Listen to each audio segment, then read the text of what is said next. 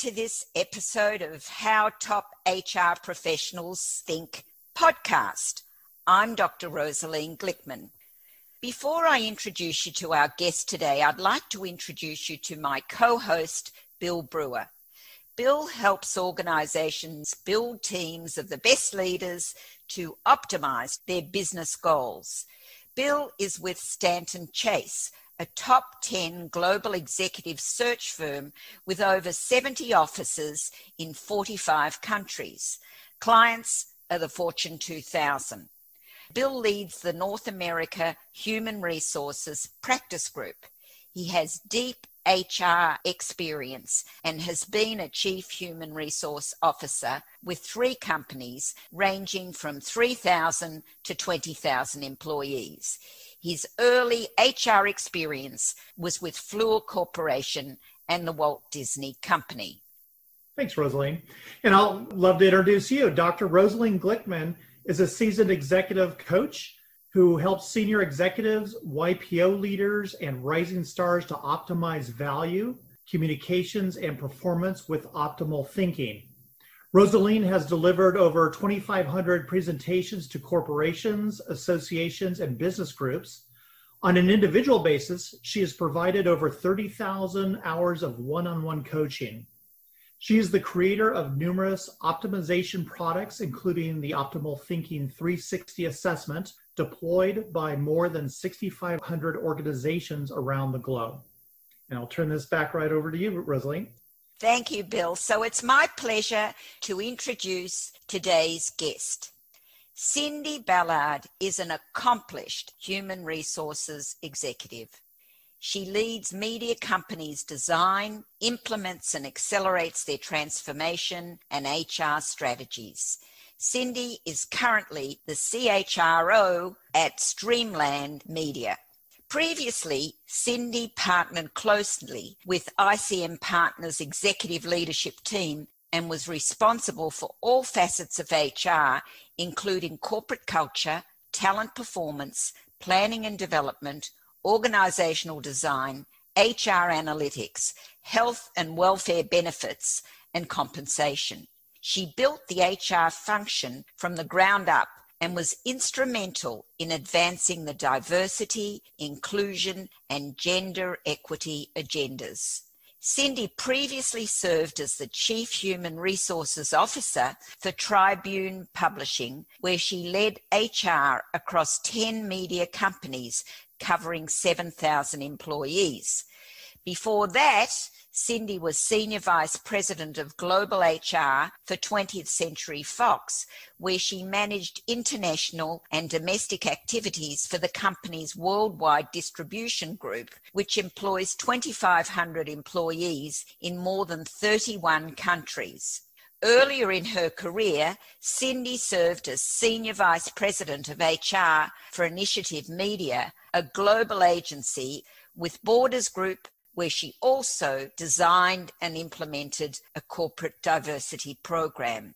Cindy recently received the Top Human Resources Executive of Southern California Award and the Most Powerful and Influential Woman Award from the Diversity Council of Southern California. We're delighted to have you here today. So let me turn it over to you, Bill, to start the ball rolling. Thank you. Cindy, we're thrilled to have you with us today and to chat a little bit as a top HR professional on our topic here, how top HR professionals think. I wanted to lead off with a question of what are the best opportunities for a human resources leader during the pandemic? Well, first of all, thank you for having me. It's such a pleasure to be here with you both. You know, it's funny, as I listened to that question, my initial reaction is it's so much more than just the pandemic. The wildfires, the hurricane, the social inequities and unrest, and what that has brought to the Black and Brown communities as well as women. When I look and say the role that HR plays and the opportunities that we have, sometimes it can feel like it's insurmountable, that it's just too much, but with great change and disruption brings opportunity. So 3 things immediately come to mind. We're going to have to look at how we operate both in HR and as we look at how companies operate. It's about what work needs to get done how that work needs to get done, not where it gets done, or necessarily by whom. And so let me dive into that. It's the skills required to do the work and how we do that work. And I think we're so used to the old norms, even in HR, by the way, that we pile on the inequity and the social inequity that we're going through. And I think we as HR professionals have to challenge those norms. We have to look at all of the things we're doing in HR to say, is that going to yield the best result to bring equality to the workforce, to get the most out of people? We're so used to saying it's always been done that way, or we're really comfortable with our playbooks. You know, as HR professionals, it's, oh, well, I've done this and here's what I've done there. And we've got to stop that. We've got to break it. We have got to look at everything from the talent pipeline and how we manage talent to how we orientate people to job description. What are the skills we need to give our employees or adapt our employees from old to new skills to survive how we're going to do work? And so I would say what work gets done and how it gets done, break it, look at everything you're doing as a company and with the lens of social equality and advancement and doing the right work at the right times, using the right tools. And lastly, leadership.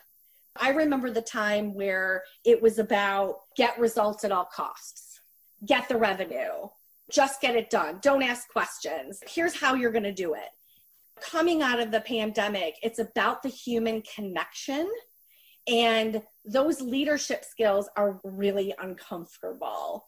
And you got to get comfortable with being uncomfortable. And so I would say that the amount of attention that needs to be placed on the soft skills of leadership are going to be more critical, and where HR can certainly spend their investment and time in reshaping how we come out of this pandemic.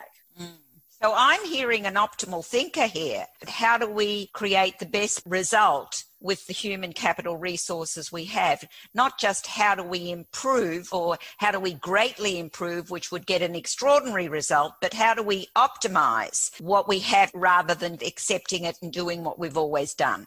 So bravo for that.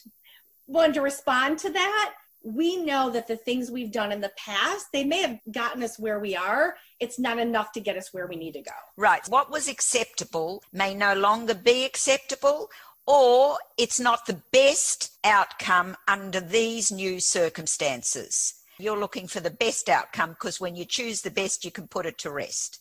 100%. So we're on the same page, Cindy. With that said, how would you best position an organization as it comes out of the pandemic? I would say a couple things. We need to embrace a safe environment where it's okay to be vulnerable. It's okay to not have all the answers. It's okay to say, again, I didn't know that, or, ooh, my perception of that was wrong, or I need to be educated. There's a sense of safety that we have to create for these leadership teams with that vulnerability. In corporate America, some organizations' failure is not accepted. I think we have to create, again, that vulnerability to fail and take risks and say, I don't know, and make that human connection with my employees. In addition to that, I think it's really important to do two other things, and that's to make sure you're staying connected to partners in the industry that are navigating through this with you. I'm very fortunate that every Friday I sit on a call with 120 CHROs around the Fortune 500 companies. There is a sense of collaboration and team and vulnerability on that call where we can exchange ideas. So you have to create a network as a CHRO to challenge your assumptions, to challenge your ideas, to talk about what's working, what's not working. And then I think the third thing you have to encourage is you really have to be close enough to the business, and being in entertainment right now, as you can imagine, is quite difficult. But you have to understand and know the landscape of the world and the landscape of your business vertical. Because I can't make recommendations to my CEO or to my board or to the management team about what we do around that corner unless I know what our industry is doing, the world landscape is doing. So you have to create these verticals that you're staying current, that are challenging your thoughts, and that you can build solid recommendations on in terms of where we go and how we pivot coming out of the pandemic. I mean, I'll give you a great example. There used to be an extras business in the entertainment world when you made a film or a TV or a television episode. Now, in the world of COVID, there's no extras business. But guess what? For my company, in a CGI world, we now get to create extras. And so again, I look at that and say that may be very detrimental to the humans that were being employed to be extras, but I also see it as an opportunity because we've now put resources and we now can build the extra business through CGI, and that's now a revenue stream for us. So I wouldn't know that if I wasn't really engrossed with that vertical of the industry, as well as understanding how the world is viewing content, CGI, technology, etc. I'd love to revisit your ideas on vulnerability because you can't really risk more than you can afford to lose. On the other hand, if you don't open up and share and be transparent, you just cover up a vulnerability, can magnify. Yes. Sometimes the thought is, do I share my vulnerability and then state, well, here's what I think is the best solution. What do you think is best? I've always been a proponent, and again, this is Cindy Ballard rule of thumb, but it's always served me well with my staff as well as with my executives. Yeah. I have to be a leader and an example of the behavior that I think should be emulated to get the best results. Absolutely. And if I don't emulate that behavior, how do I expect my team or my executives to? I would tell you, I have been very boisterous in saying, I'm going to share information and my thinking with you. It shows great courage on my part because I'm afraid you'll judge me. I'm afraid you'll laugh at me. I'm afraid you'll think my idea is stupid. But I'm going to do it because I want to create the atmosphere of that dialogue. So you're leading by example. I am. Bravo. Most people can't do that. I got to sleep at night. Yeah. And for me, I sleep at night when I'm that authentic leader and I'm myself. And that's leadership. So that's terrific. Bill, have you got some more questions? Adding on that, the authenticity is such a key ingredient to being a successful CHRO. So obviously it has boded well for you, Cindy. I wanted to ask about your thoughts around what does it take to be a best place to work from a human capital perspective? I think about the employer brand, best place to work, and how you achieve that. And the first thing that comes to mind for me is it has to be in the company's DNA. At the end of the day, that comes from whether you're a public company and it's your board, whether you're a private company, it's your PE firm or whoever your owner is, your CEO. If it is not in your DNA and it is not an important part of the company to those folks and your leadership team, and you don't have the resources, you're never going to get there. I mean, after my 29 years of doing this, you will not get there unless you have advocates with you that support that. And that really comes out of building your purpose and staying true to your purpose, as well as your values and your strategy. That's been true for many, many, many decades. And I've been in organizations where they say they want it, but they don't. And I've been in organizations where they say they do and they put the resources around it. So I know the difference. They have to support it because at the end of the day, employees want to feel connected. They need to have an emotional connection to where they work. They need to believe in where they work. They need to be proud of where they work.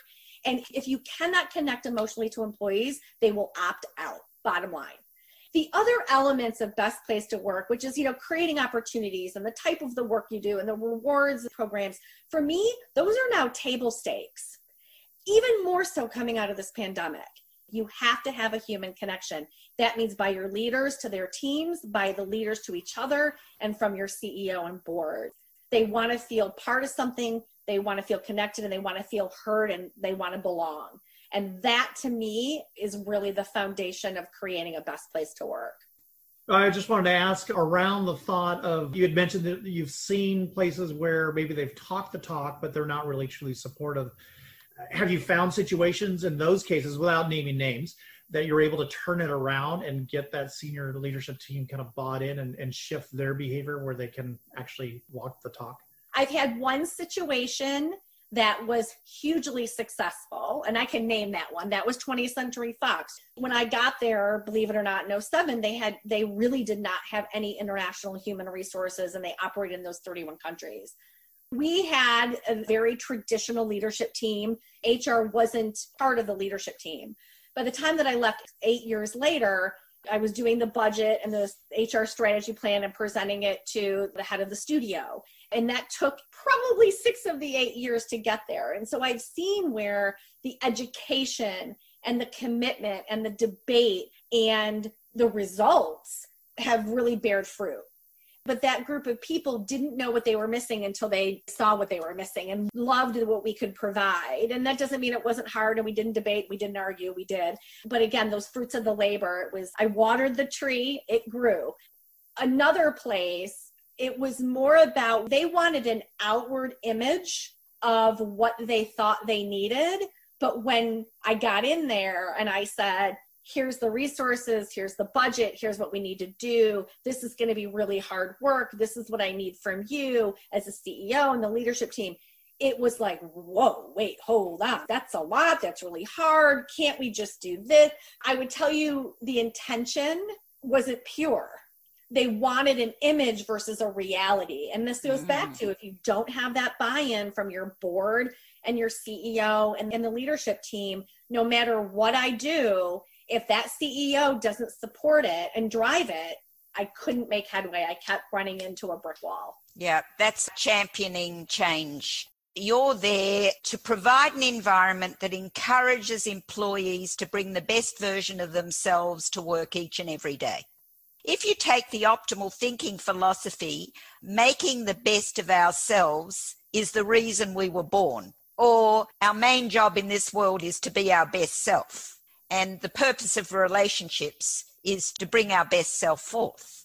Once you provide an environment which creates the connection of best selves, then you're going to create a best place to work. I hear you.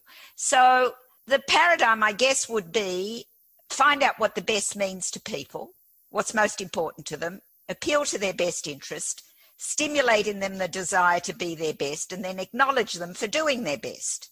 So my question would be, how do you, as a seasoned, successful HR executive, find out what the best means to your people?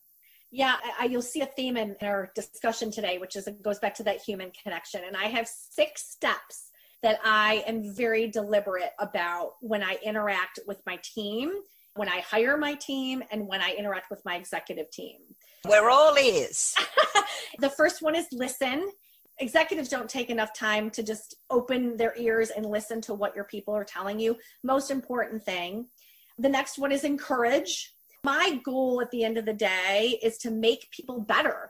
How do I, as a leader, encourage someone to bring out their best? And then, that is the optimal question. Yes, it is. And so let's repeat that question. How do I, as a leader, encourage people to be their best? That's your job, right? Yes, it is my job. Yeah. You're absolutely right. Again, I go back to listen. I think you have to teach and you have to share knowledge. That's not one way. I am going to learn just as much from them as they are from me. So it's a collaborative process. I want to inspire them. I can only do that if I know what motivates them. So I go through a series of questions around that. And then I want to understand how they want to grow, whether that's up, whether that's sideways, whether that's a skill. I mean, it can be so many different things. I really make that human connection around those 6 principles. I ask a ton of questions and get to know them. What motivates you? What do you avoid? Great question, by the way. Love that. Yeah. What do you avoid? What's a deal breaker for you? Right. What can you not take? Exactly. Under any circumstances? What, quite frankly, pisses you off? What makes you happy? And so, again, it goes back to that human connection. To remember those 6 principles and make sure that I'm asking questions around those 6 things will get me to a point where I understand someone, I can understand how I work with them, what brings out the best in them, and then where I have to focus in terms of growth and development. You know, I'm very proud of it. I have an executive that I've worked with for many years, And she called me 2 weeks ago, and she's in Australia. And she says to me, I'm going back to get my MBA, and I really want you to look at my curriculum. And so it took me a nanosecond. I wrote back, I said, I don't know where you're getting your finance portion of this, but you need to go back, take this out, and you need to put your finance in, because that's what you need to do to get to the CHRO level. And she wrote back, I don't wanna. I said, well, again, let's go back to your goals. What inspires you? How do you want to grow and learn? And what do you avoid? I've used those 6 things and questions around those 6 principles all my career. And so needless to say, she's getting her finance degree. Excellent.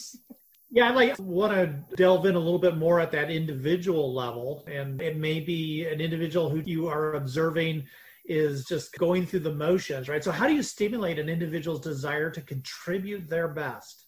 It's like direct marketing for employees, right? It takes a lot of energy and a lot of effort, but it really goes back to that individualized discussions and interaction. I'm very honest. I'm very open. I give real-time feedback. I truly, truly exhibit and believe feedback is a gift, because with the right intention and delivery, it makes people better. So I would have that conversation with that employee, and I would say, here's where I think you can go further. Let's talk about the resistance to that. Let's talk about, is it fear-based? Is it skill-based? Let's have an open dialogue about, is there something I can do or a barrier that I can break down for you to help you? You're seeing negative information as a gift. I like to say it this way: the wounded self sees information as an attack or a judgment. The optimal self sees information as a gift. Bravo. And again, I go back to the intent and the delivery. Yes, absolutely. And you're doing it. You're just articulating that principle. They feel safe, and they're able to move out of their comfort zone and develop and grow to be their best. Excellent. Yeah. And you just said it perfectly as well. It goes back to the vulnerability we were talking about earlier. Creating that safe environment where you can be vulnerable is really hard, and it takes consistent work at it, and it takes no judgments in terms of judging someone for being vulnerable. And so again, you've got to stay true to that mission and stay true to the efforts of creating that safe space. Yeah, it takes the combination of empathy and optimization. I accept your reality. I accept that's you, and it's sacred. And I'm here to ask you the best questions or guide you to be the best you can be, because everyone wants to be their best. No one wants to function from fear and defensiveness, ultimately. No one wakes up in the morning and goes, gee, I want to fail today. Right? We all want to wake up in the morning and be our best and do a great job. And so let's feed into that. Let's support that. Right. So I have one last question for you. What are your best tips for dealing with your greatest people management challenges? Well, that was a great segue after our last question, because it goes down to the principles of always being direct, honest, and not avoiding conflict.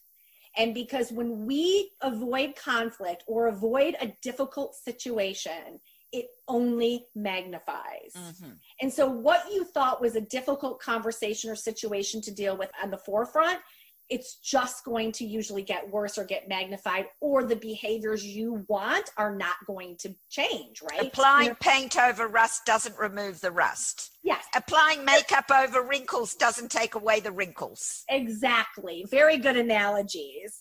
That goes back to being fair, being balanced, going back to listening.